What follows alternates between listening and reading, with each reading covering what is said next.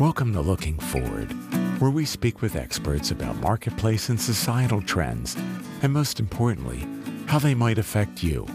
I'm Jeff Ostroff, the host of Looking Forward. If you're like me, you're fascinated by trends in the future. In fact, several years ago, that was one of the things I focused on in a book I wrote. Well, hi, everyone. On this episode of Looking Forward, we're going to speak about electric vehicles today, and you'll excuse the pun, down the road. Sorry about that. Our guest is an expert on electric vehicles. In fact, he's been tracking their development and rollout for quite some time, which makes him all the more valuable to us on the program. And it's my pleasure to welcome today Lauren McDonald. Lauren, thanks for joining us. We appreciate your being here. Can you tell our audience just a little bit about yourself and when and why you became interested in electric vehicles? Yes, absolutely. And Jeff, thanks for having me on. I'm really excited to share a lot of insights about what's happening in the electrical vehicle space. So I was born and raised in Oakland, California. And so, next to Berkeley, across from San Francisco. And as people throughout the world kind of know, we have sort of caring about the environment in our DNA, if you live in the Bay Area, if you will, right? A lot of the great trends around food and different things started here. And of course, today, Tesla's based here and stuff like that. But, growing up, I was one of those kids that always cared about the outdoors, about the planet. And I was one of those ones that would go out with a bag and pick up aluminum cans, off the side of the road and then take them to the recycling center and turn them in and then go buy, Black Sabbath records, whatever it was, But so I always cared about the planet, especially recycling and things like that. But then, in the 80s, you started to hear about this future of electric vehicles. And, obviously there wasn't much happening yet, but you started to hear that was sort of the future. So that fascinated me. There was actually a company in Sebastopol, California, Northern California, called U.S. Electric Car that was one of the first. I actually applied for a public relations job with them. I still have the postcard that shows we don't have a position at this time. This was like 1995, I think it was. Wow. And then they went bankrupt like the next year. So it's probably a good thing I didn't get a job. But that I just started sort of following it and stuff. And of course, and then shortly after that, GM came out with EV1 in about 1996. And I still have the brochures and everything for the EV1. I almost leased one, but it was $399 a month for a lease. And that was at the time, right? That was just like about double what I wanted to spend. So I never pulled the trigger. And, and frankly, I sort of kind of, not much happened right after they crushed the EV1 and stuff like that for a long time until 2010 when Chevrolet, GM came out with the Volt, the plug-in hybrid, and Nissan came out with the Leaf. And so that's when things, I started to get interested again. And then about a year later, Tesla started to make a lot of noise. They had the Roadster, obviously, first. And then in 2012 came out with the Tesla. And that's really when I just started to follow things sort of much more closely. And then I think it was about 2015 or something, I started a blog, and you might get this, judging by looking at you. You might be old enough to get this reference. Lauren Green. Do you remember the actor Lauren Bonanza. Green? Bonanza, yes. So I started a blog called Lauren Green. I love it. And at any rate, long story short, I wrote about everything under the sun about sustainability and everything from solar to, and we were in droughts in California at the time. So I wrote about, saving water and all those, and EVs. And I realized that I was trying to cover everything, and that if, I'm getting on in my years, then like a lot of us, we want to leave a legacy. And so I said, you know what, I need to pick one area that I can actually maybe make an impact on. The EVs was what sort of rose to the top fundamentally for one main reason, is because it's a big, massive puzzle, right? Of what is it going to take to actually get people to buy electric vehicles? And we'll dive into that, in a few minutes. But it was really sort of trying to solve and understand that and bring sort of clarity to it is what really then, coalesced with me.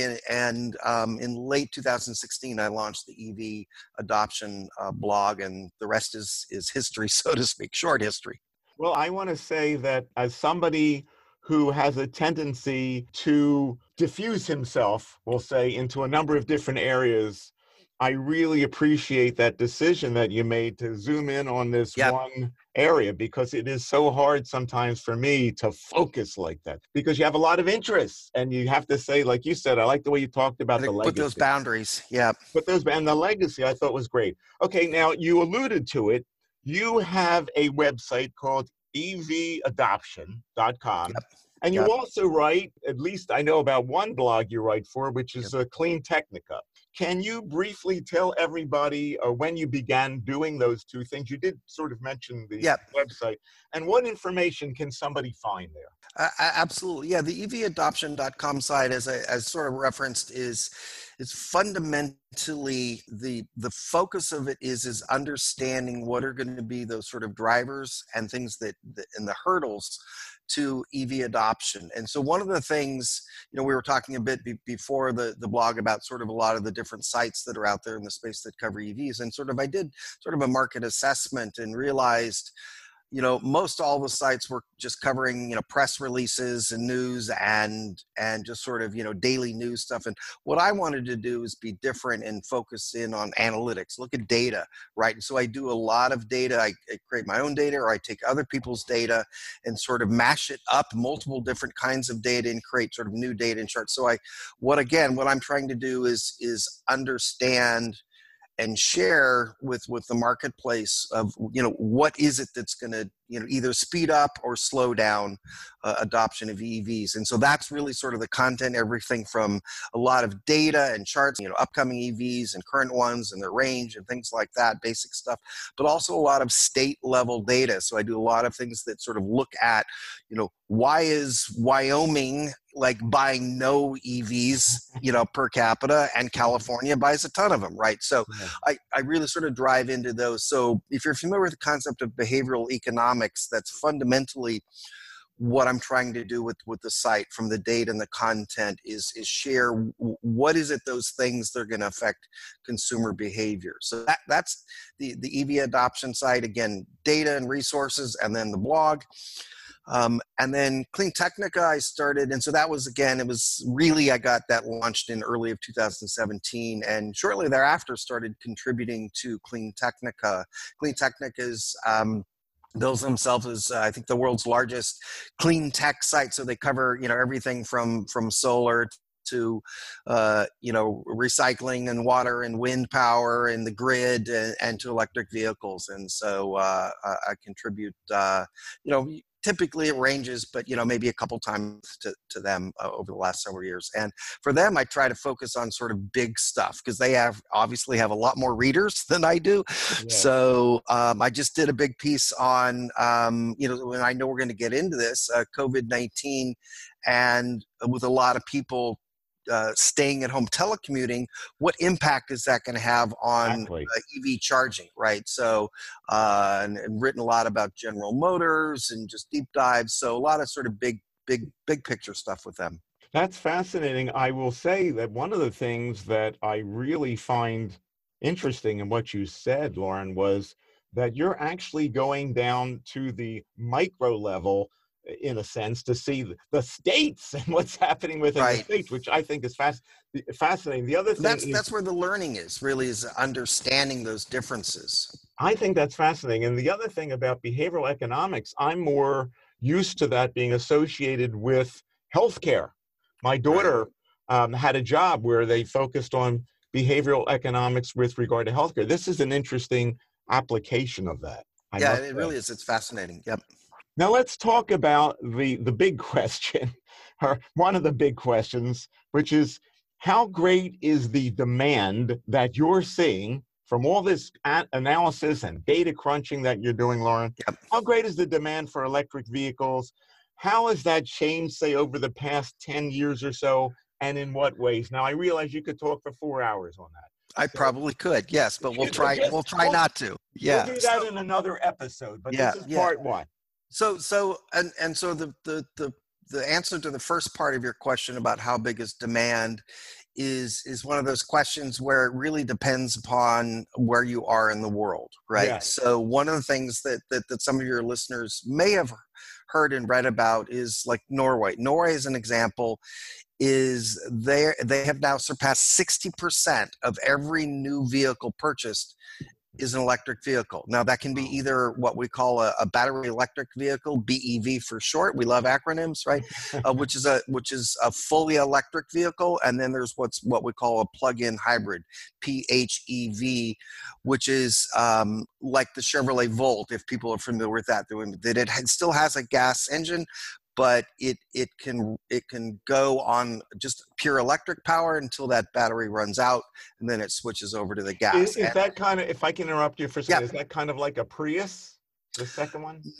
Yes and no.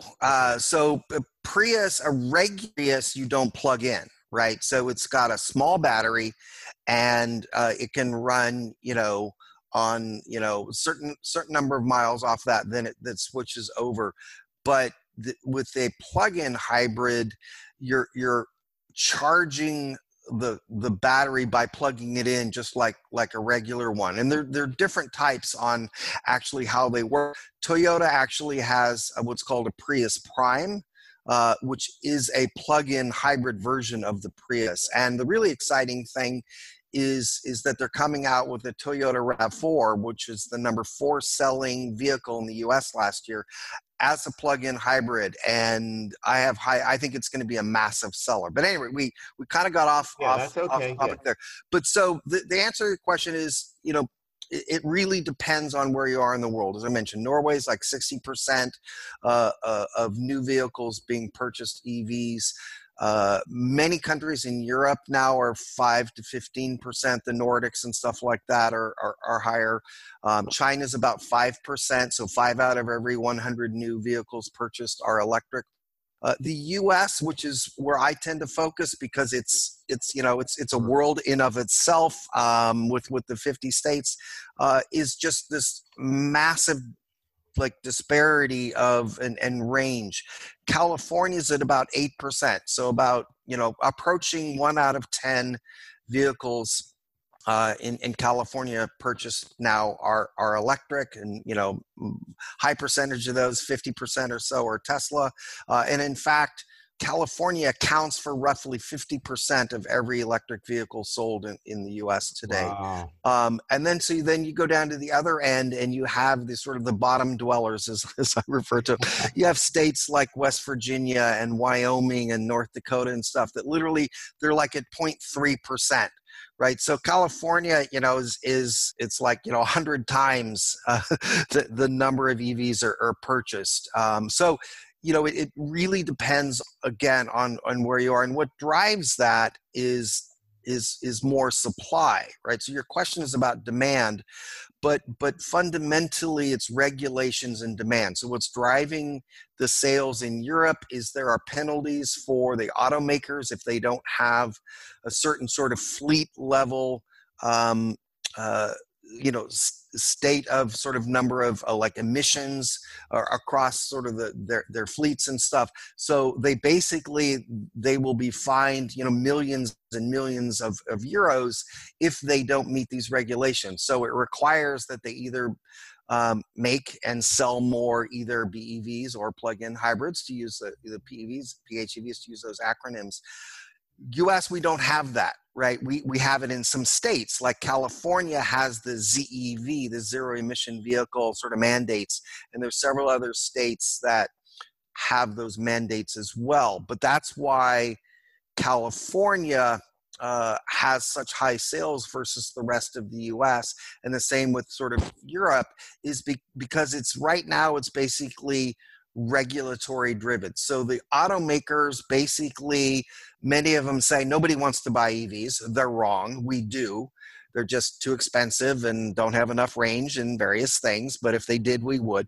But so they're basically only making enough to supply sort of these regulatory requirements, right? Until demand sort of catches up. Right. Does that make sense? And sort of, so it's very much sort of supply driven. So there's a lot of EVs in the US that like the like Honda is an example, basically makes only one of their electric vehicles in California. That's it. You cannot buy it in any other state. Right? That was Honda, right? Honda. Right. And I've done analysis of several of there's only like a couple of EVs that are available in every state. Pretty much everyone else, it drops down.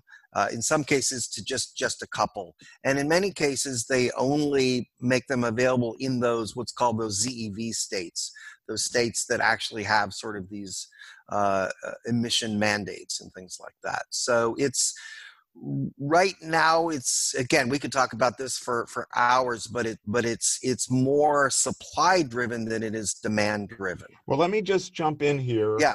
You're talking about today, and that's great. But let's just go back a few years. And, you were really getting interested in the 90s, right? Right. And then I think it was 2010, Lauren, you said all of a sudden you got back. So what's happened in the last 10 years? Is it really? Not enough. not enough. Not enough. So, what's happened obviously is several things. One is, this is EV era 2. Right, like there was this is the real one, right? And so again, it sort of started with the Chevrolet Volt and Nissan Leaf, as I mentioned, and then Tesla came out with the Model S, and that's what really drove a lot of awareness in sort of the consumer mind share. Obviously, Elon Musk and Tesla get a lot of press. He has millions of followers on the Twitter to make a joke there. There's just this amazing social media memes and buzz and awareness around Tesla. I'm on my second Tesla myself, but wow. One of the things that really happened, obviously, was the Tesla Model S was the first aspirational EV. And that was really the game changer. That was sort of really the big thing that happened, that until then, most of the EVs didn't have long range. They were kind of weird looking. They were not normal looking. They were sort of just the next version of the Prius, right? So it's, the people that were interested in them are those Berkeley living greenies, right? And those sort of very, very early adopters. Yeah. And I wrote an article about this, and Freakonomics has done some things on this concept called conspicuous conservation.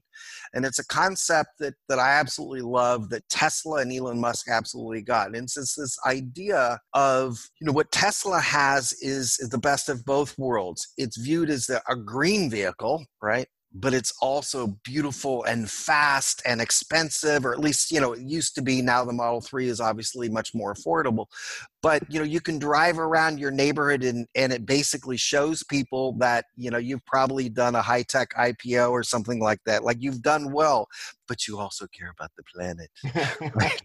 Right? So it's this idea of conspicuous conservation of, you can be green, but also, drive a nice, fast car. And that was kind of a game changer that forced, especially a lot of the German automakers, so Audi, BMW, Mercedes, and the parent Volkswagen of Audi and Porsche and stuff like that, to go, oh my God. Tesla started to eat into some of their market share, because it was that sort of same buyer group that wanted a performance car. And to be able to, make that green signaling aspect to their neighbors, but also go, I've made it. You're right. And so that was really the thing. EVs sort of started, their image started to flip from just sort of the thing that the hippies in Berkeley drive to actually, full engineers and semi-normal people actually drive EVs, because they're actually really, really great cars. So that was sort of kind of the big thing, the sort of the Tesla halo of changing the image of what an EV was. And then it sort of started to force a lot of the other automakers to sort of come along. And then along that ride, obviously range has gone up dramatically. I've done some charts around this that show we're headed towards, in the next 2 years, we'll be close to 300 miles of average range across sort of the portfolio. Part of the way we'll get there is, Tesla has some that are at 400 now and stuff like that. But, That's sort of the biggest thing. Is we've gone from like 2 EVs to we will have 70 available in the US in the next 2 years. That's fascinating. So that availability is huge. That longer range. That's interesting. The notion, it's almost like driving a Corvette around, but it was a green car, right? A Corvette. Right. Yeah. Whoa, cool car, and it's good for the environment. Yep. I want to bring you back to something else you talked about, COVID-19. Yep. Can you briefly give us an idea about how the pandemic has affected the development, manufacturing, and purchasing of these electric vehicles that you've been talking to us about? Yeah. So really, it's a couple of things. One is that as your listeners, probably know, the fundamental key to electric vehicles is the battery pack, right? Which can be very big, and the bigger the battery, the more range that you can go. Like Tesla now has one that just reached over 400 miles, the Model S.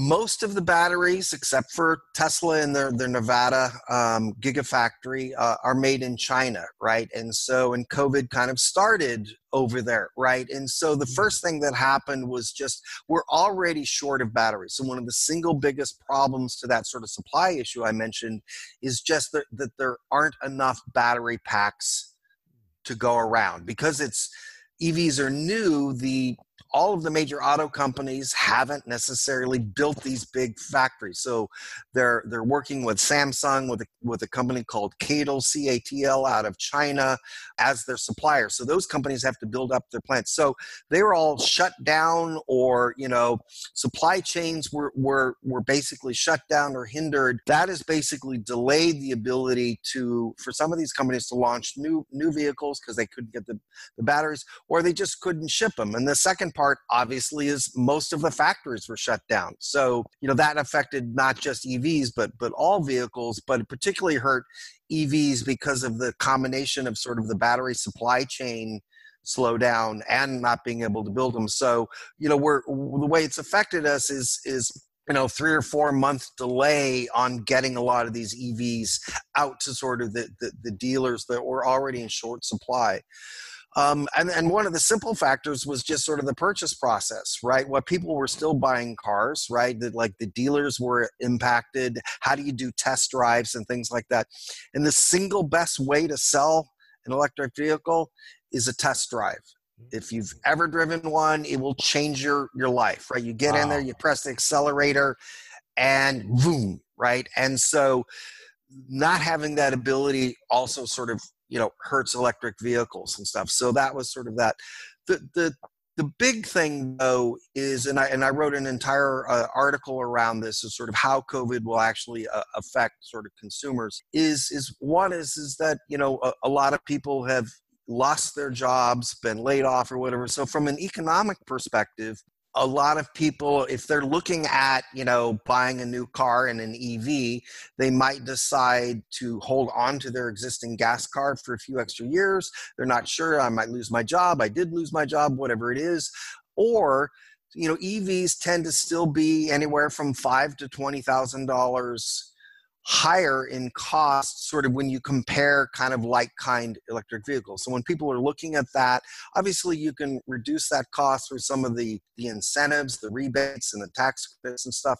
But for people that are concerned about the economy, a lot of people are probably going to forgo buying that new EV, or go with a cheaper comparable one, or just holding on to their car. What we don't know is Jeff, is that is that going to be 10%, 20%, whatever? But we know it is going to be a factor. So that's the negative part. The positive part is that, a lot of people sat at home, and what did they do? They made sourdough bread for the first time, right? They reached out to their long lost cousins. Like there was something that happened to a lot of people in the world being stuck at home, that they sat back and rethought priorities. How am I spending, my time, my job, everything like that? And one of the things that was very apparent to people is lack of air pollution, right? With all these cars taken off the road, all of a sudden, places like in India and China and Los Angeles had the cleanest skies they've ever had. And that got a lot of press and attention. So the net of that, and then I'll close out on this one, is that positive is that a lot of people might rethink their priorities and realize, I need to do something good for the planet. And people are thinking big. They're thinking, how do I help the world and save the planet? So that might get more people to lean in sort of the electric vehicle side. And then the other, actually, I lied on one more quick point, Sure. is that the telecommuting, and I wrote a really big, one of my favorite articles that I've written around the potential impact of telecommuting, right? There's a lot of companies that have said you don't have to go back to the office, right? And so what if 20%, let's say, of sort of high-tech, white-collar office workers do not go back to the office, right? That's, let's say, 1 in 5 in the US. We don't know how big it's going to be, but it could be as high as that. There's been predictions of closer to 25%. If your car sits in the garage all day long, like mine has been, my Tesla, it's like maybe you realize, actually, I don't need 400 miles of range. I'm not commuting every day. Maybe I could get by with 200, 150. So it might open up people buying less costly EVs that they can use just to drive around town and stuff like that, and then figure out when we're going on those 1,000-mile road trips, another way to sort of do that. But so it could open up some interesting opportunities there.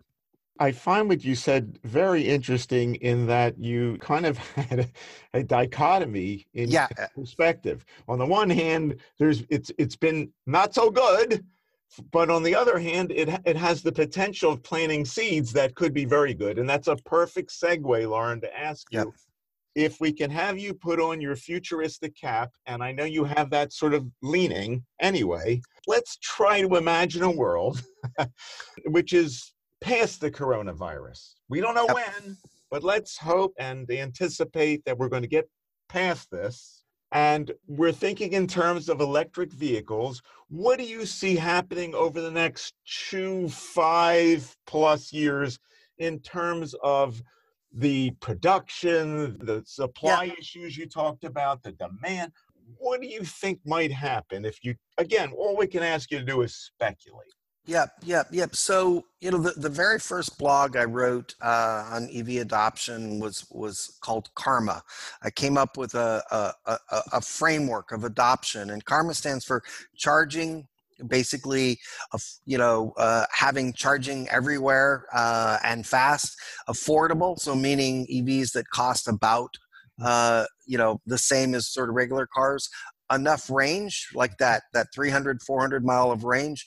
Model availability, right? We can't just have 4 EVs on the market. We have to have 100, 150, right? And in all shapes and sizes. Pickups, we have like 7 electric pickups coming to the market in the next couple of years. And awareness, people need to understand what. So the point of that sort of acronym and story, and answer to your question, is those are sort of the categories of what's going to happen and what needs to happen to drive greater adoption. And the first piece is batteries. So one of the things that's on the horizon in probably the next 7 years is something called solid state batteries. We don't have time to sort of dive deeply into those, but the short version is the way the batteries are made. Instead of a liquid being in the battery, it's a solid. And so the long story short is you can potentially get 2 to 3 times the amount of energy out of basically the same size batteries. So this is going to be the breakthrough. It's still, again, probably 7 years away from now to when we'll start seeing these in cars at sort of a wide level. But the power of that is, if you take a car that has, let's say, 100 kilowatt hour battery pack that can go 350 miles in range and stuff, if you can reduce that down to a 40 or 50 kilowatt hour battery to still go 300, 350, whatever range, and the cost of batteries are coming down anyway, you've now made the decision around, for a consumer, like, game over, right? Like you've made the range affordable, the car affordable, right? Or if I want to go 600 miles, maybe there'll be EVs with that type of range. So getting that battery down is going to happen just incrementally, right? Like they think about the Tesla Model S when it came out in 2010, I think it was like 275 miles of range. It's now 403, right? So, and now that everybody's focused on it, right, that level of innovation and incremental improvement is happening. So we tend to, on average, increase about 15 miles of range every year. At some point, that's going to slow down and then speed up, right, when the solid state comes up. But that's sort of the first huge thing. The second thing then that gets us is that price parity. When people can walk, the anecdote I've always used is when the suburban housewife can walk into a Ford dealer and there's a Ford Explorer and a comparable SUV that's electric and it's basically the same price and has 300 miles of range, et cetera.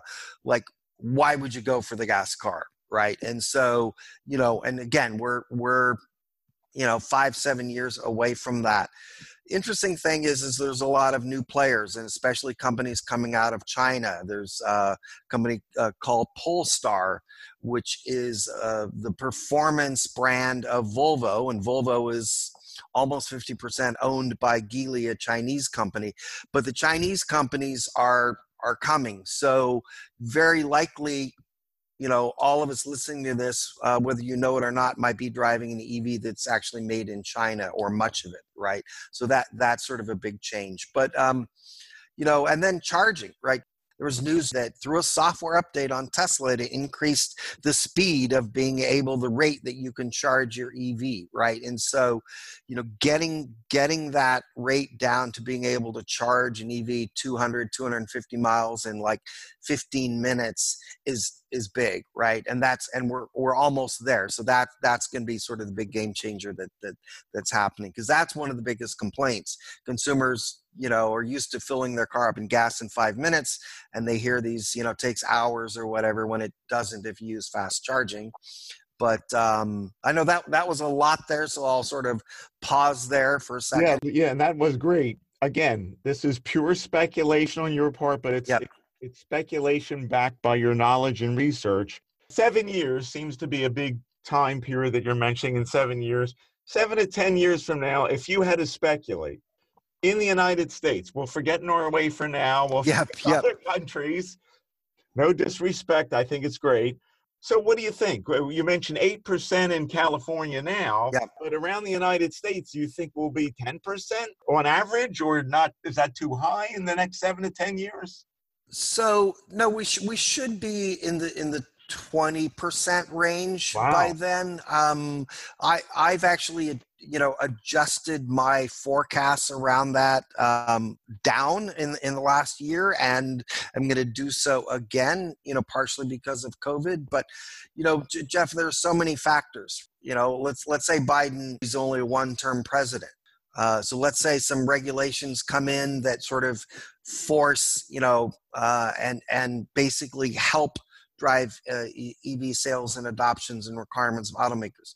But then he, doesn't run in the next time that sort of reverses things, right? So there's those types of things. Gas prices, I've done regression analysis, and a lot of people disagree with me on this, but gas prices have a high correlation with EV sales, right? So, if gas prices go up to $4 or $5, you'll see a lot of people, at least consider an electric vehicle.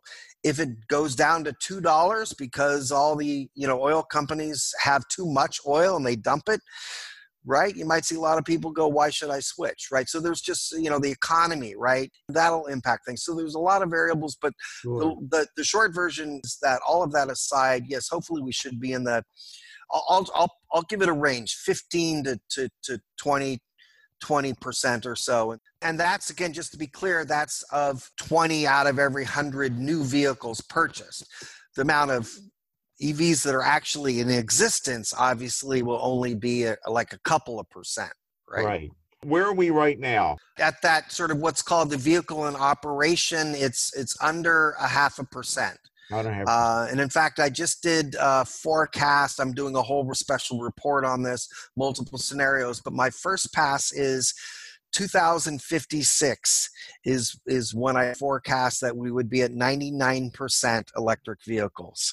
I think I'm going to miss that one, Lauren. Yes, I will not be here as well. Now, there obviously are scenarios where we can get there more quickly, but at sort of a base scenario, it's going to take decades to get rid of, in the U.S., every gas car. If you can give me a yes or no. Yeah. Do you think it's inevitable that we're going to get to that point at some point? Yes. It's inevitable. Okay.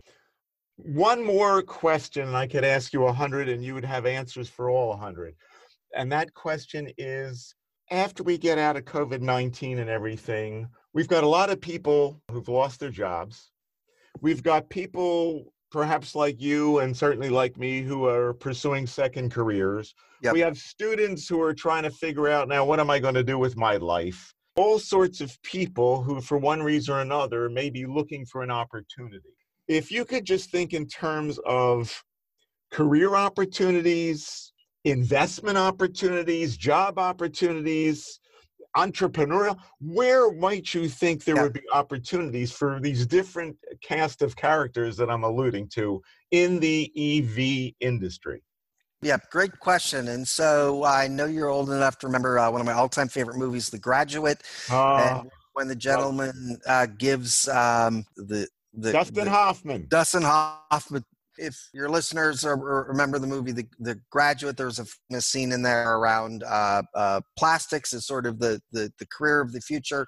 And today I would say it's batteries, right? I mean, it's batteries for battery storage, batteries for EVs. Batteries is fundamentally the key. So obviously, if you're like in college and you're a research centric, engineer type, chemical, etc., that would be the sort of the career path to go, because everything's going to be about batteries for the future. The grid is going to be powered by batteries and stuff. So that's obviously for the more technical type people in your audience, and obviously investment. That's where investment dollars should go. The second area is charging. As we mentioned, fundamentally, charging is where we're seeing a lot of innovation and a lot of entrepreneurial activities going on right now. There's a company here in San Francisco. It's one of my favorite charging companies called Volta. That's basically an advertising company. They provide free charging at like retail parking lots and stuff using what's called digital out-of-home advertising. So they have a digital display, they sell ads, they're an advertising network, and the advertising basically supports the free charging. Wow. So we're going to see, I think, a lot of interesting things like that. We're going to see, companies build up services and food trucks, things like that around, the sort of the charging centers. So I could go on, but there's a lot of different things in there. And one of the biggest ones is like with solar, you need to have people install the solar panels on the roof of a house or commercial. If every home in America goes to EVs over the next 30, 35 years or whatever it is, it's nearly 200 million homes. It's like 150 million homes. So somebody has to install those. So that's going to be a massive opportunity for installation. Excuse me, Lauren. They're installing chargers, charging units. What are they? Yeah, the chargers in your garage and stuff like that. Right. Okay. Instead of just sort of plugging in, which takes forever, you get these sort of what's called a level 2. They're sort of they run off 220 volt, right, and they charge faster. Yeah. And a lot of people want to upgrade, but you have to upgrade your like panels sometimes and stuff like that. So that's a massive opportunity. The final two I would say is policy, right? In fact, my youngest daughter is going in this direction. She's basically a sustainability major, but she's transferring to a new school, new college, and with a policy minor. And so, all the different corporations, sustainability departments, governments and stuff have to figure out how to spur installation of charging units, and just how you sort of manage that, and regulations and things like how are we going to replace the gas tax, right? So there's a lot of opportunities in policy. And the final thing, which I know you would relate to, and I do as well, is there's a lot of people that let's just say are more mature in their careers and decide to go into consulting. And I know several people that are doing this. I know like 2 people that worked at Tesla in sales, and now they've gone off and they've started a consulting business to consult with the automakers on how to sell EVs. I know another guy that's basically a multifamily charging consultant. So he consults with apartment owners on how to think about installing EV charging units. So that's kind of the final piece, is sort of consulting. So there's a lot of different opportunities, everything from that, very brilliant, smart, technically minded, college student to go into creating the batteries of the future, to us old geezers, consulting with companies. I love that answer. You offer a number of opportunities. I really appreciate it. Now, I lied. 30-second question. Okay, you got 30 seconds on this one. You could talk for hours on it. So what about self-driving cars versus EVs? Do they cross? Are they conflict with one another? They definitely do, and there's obviously a lot of mixed view on this. All autonomous vehicles at some point will be electric. It's just they're sort of made for each other. So the question of is when autonomous vehicles and robo-taxis running around rampant happens is of wide debate. But the two go hand in hand. It's just because of the electronics and the software and everything. That is inevitable. But yeah, we could talk for hours and debate about whether robo-taxis will be running rampant anytime soon. And the views on that keep changing. It's not going to hurt the electric vehicle industry. No, it will. In fact, they go hand in hand. And Tesla's and Elon Musk is like married the two. Okay. Wonderful. This is such great information. I'm just fascinated by what you're saying. I really don't know a lot about this, and this has really enlightened me. And I know there could be so much more. Maybe we'll have you back. We'll do a second on this. How can our listeners reach you if they want to learn more about Loren McDonald, your blog entries, your website? I know you might have a book in the works or anything else that you do electrical vehicles. How do they find out about you? And probably the easiest thing, as you mentioned, one is just you can go visit my core website, evadoption.com, spelled just like it sounds. You can also reach me via email at Loren, Loren, at evadoption.com.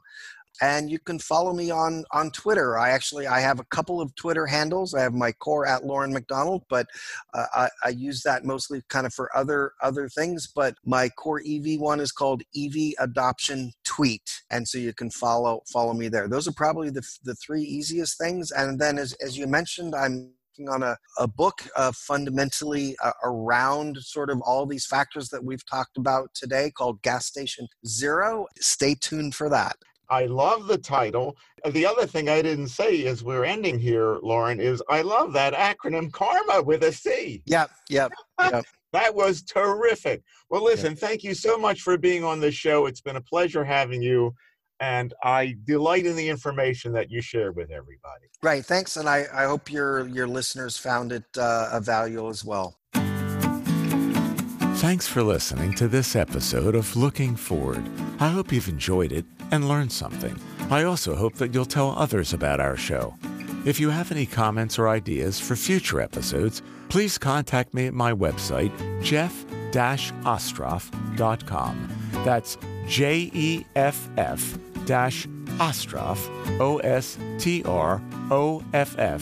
OSTROFF.com. This is Jeff Ostroff, inviting you to join us again next time on Looking Forward.